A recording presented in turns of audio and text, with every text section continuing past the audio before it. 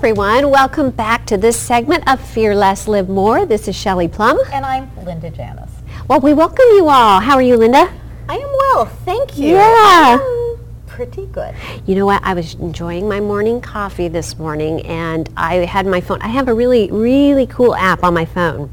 It's a dictionary app that gives me a word of the day every day. You know what the word of the day today was? Tell us. Chromatophobia. Do you know what that is? Does anybody out there know what that is? Sense of what it is, but why don't you share with us? It is the fear of finances. Well, I certainly have that. And you know what? We're here to talk about our fears and how they limit us. So, you know, do you do financial fears limit you at all? Well, it's not financial fears necessarily, but it's stepping back and potentially taking responsibility for it. You know, I think oftentimes yes. as women, and it depends what household you've been brought up with, oftentimes we've handed that responsibility over, despite the fact that the vast majority of women are equal earners or participants in their home. Somehow, they're not stepping in and stepping up and embracing that responsibility in the way that it's we hard. can. You know, it's interesting what you just said about the viewpoint on finances, that sometimes you inherit that, you know, philosophy based on how you were brought up. And I knew that for me, it has, you know, that I have taken on some of my parents, you know, philosophy. I'm actually ultra aware of that with my children, to make sure that we foster really a healthy relationship when it comes to finances. You know, finances are funny, aren't they? I mean, for me, there was a point in my life where they were fearful for me.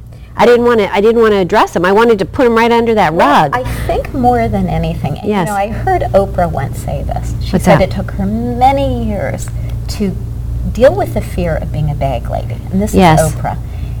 And I think sometimes that when something scares us, yes. rather than dealing effectively with right. it, we do try to push it under.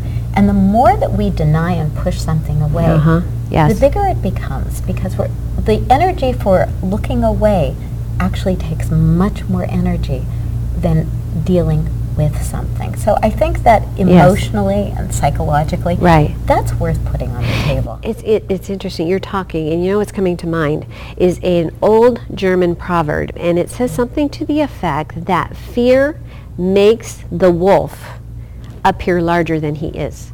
Absolutely. And that's exactly what you're talking about.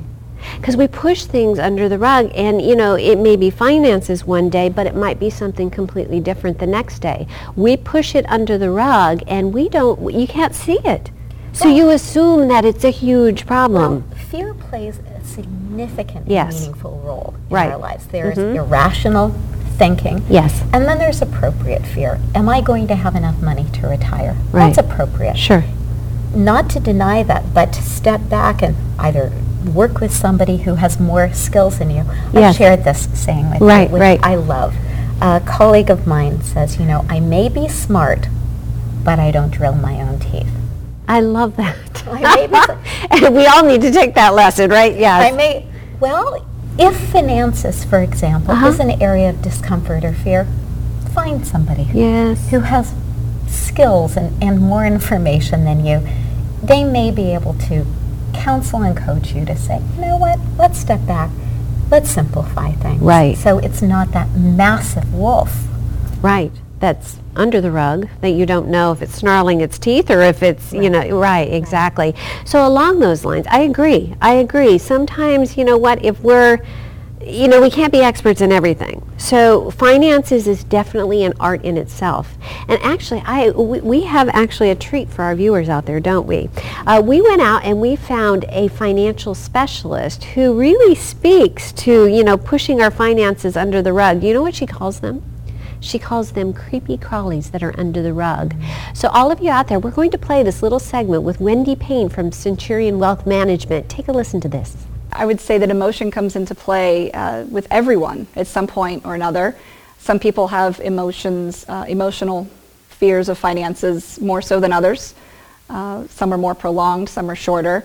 those that are living beneath poverty level, or even those with a lot of children or other financial struggles with their jobs, that types of thing. It can play a big part. It's a big impact. People are very fearful about the decisions that they're making, or that they're not making decisions, they're not getting ahead. Recently I read a survey that indicated that 85% of Americans are living paycheck to paycheck. So 85% of Americans, I'm positive, are fearful within their finances, and there's a lot of emotion that goes along with that. So there's validity in every fear, because fear is a very real emotion, and fear for me, it's very real. It's what I live with, and the same thing with every other person out there. So the idea is to identify what are the fears, what's causing the fears, and how do we overcome those fears.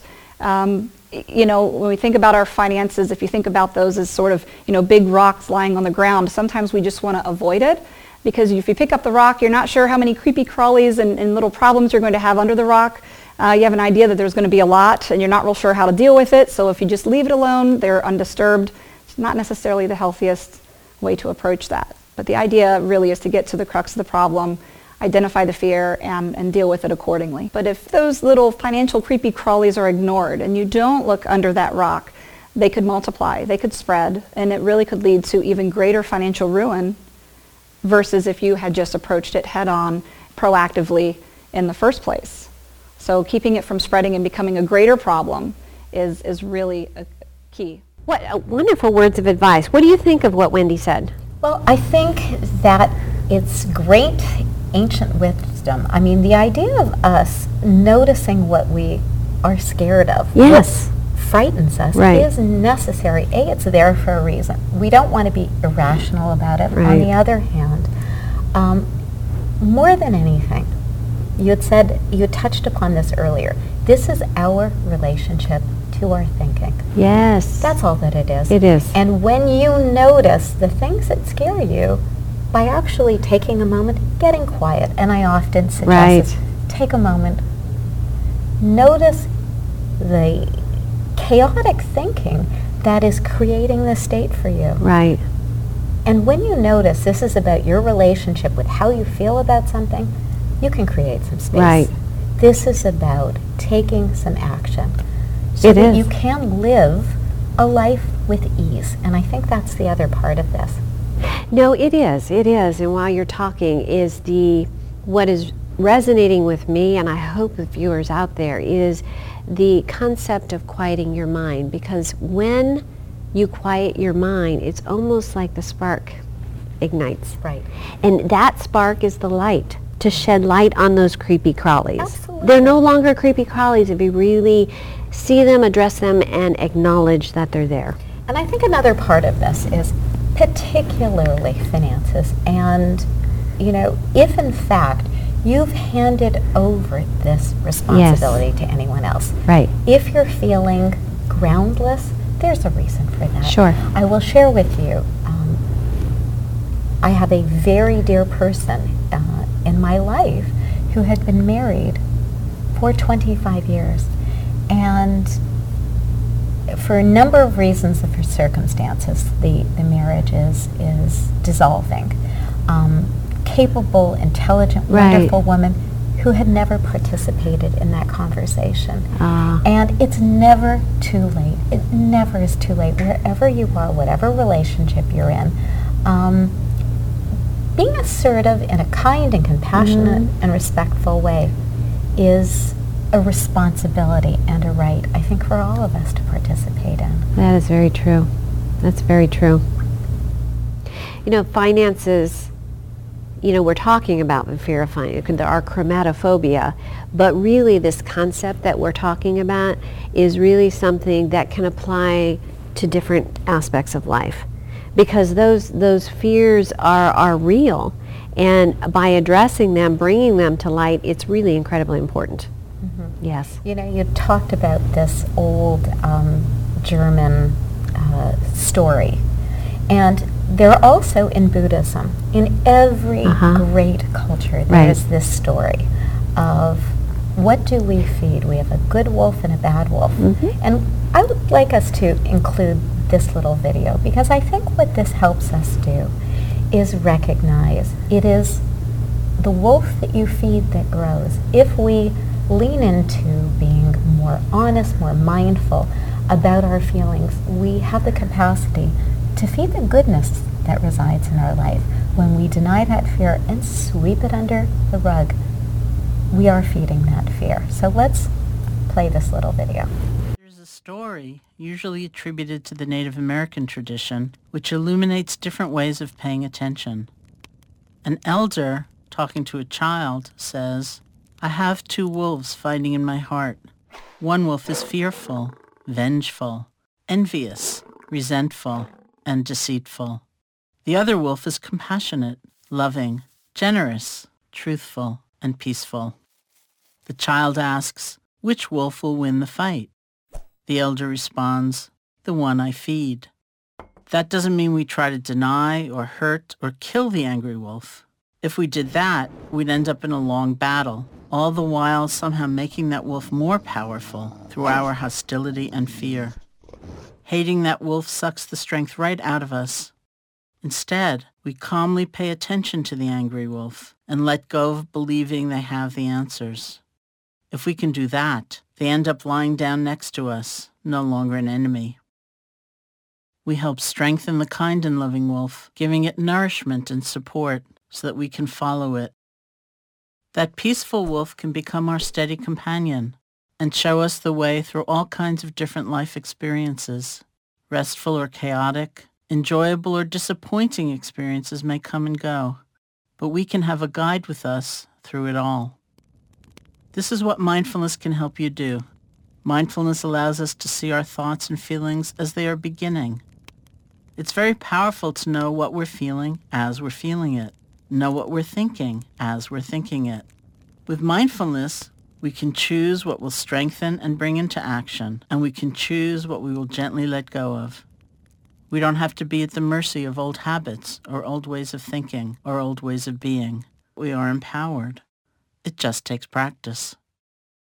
I think in this video, Sharon Salzberg, who is a leading psychologist and meditation teacher, really in a very direct way shows us what and how we can deal with that fear in a very effective way. I agree. I mean, it was quite riveting, definitely. My goodness. Oh, those wolves. Yes. Those wolves are really not as big as they seem. And you know what? It's just acknowledging them. And, you know, I hope that all the viewers realize that. So this has really been a wonderful segment. I think we've shed light on a lot of different fears that people may have. Well, I am going to go home and I'm going to look at my bank account and manage that. And we know, at least, you know, having goals, appropriate, reasonable, budgeting. I know that word may scare you because it's not my favorite word, but enables us to solidify that meaningful pillar in our life. You know what I'm going to do? Because I have fears surrounding finances. They're a little different than when I was in college, but they're fears nonetheless.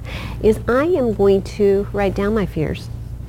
I'm going to write down my fears with regards to finances, and I'm going to take Wendy Payne's advice, and I'm going to throw that rug, and I'm going to take one step every day at addressing those fears.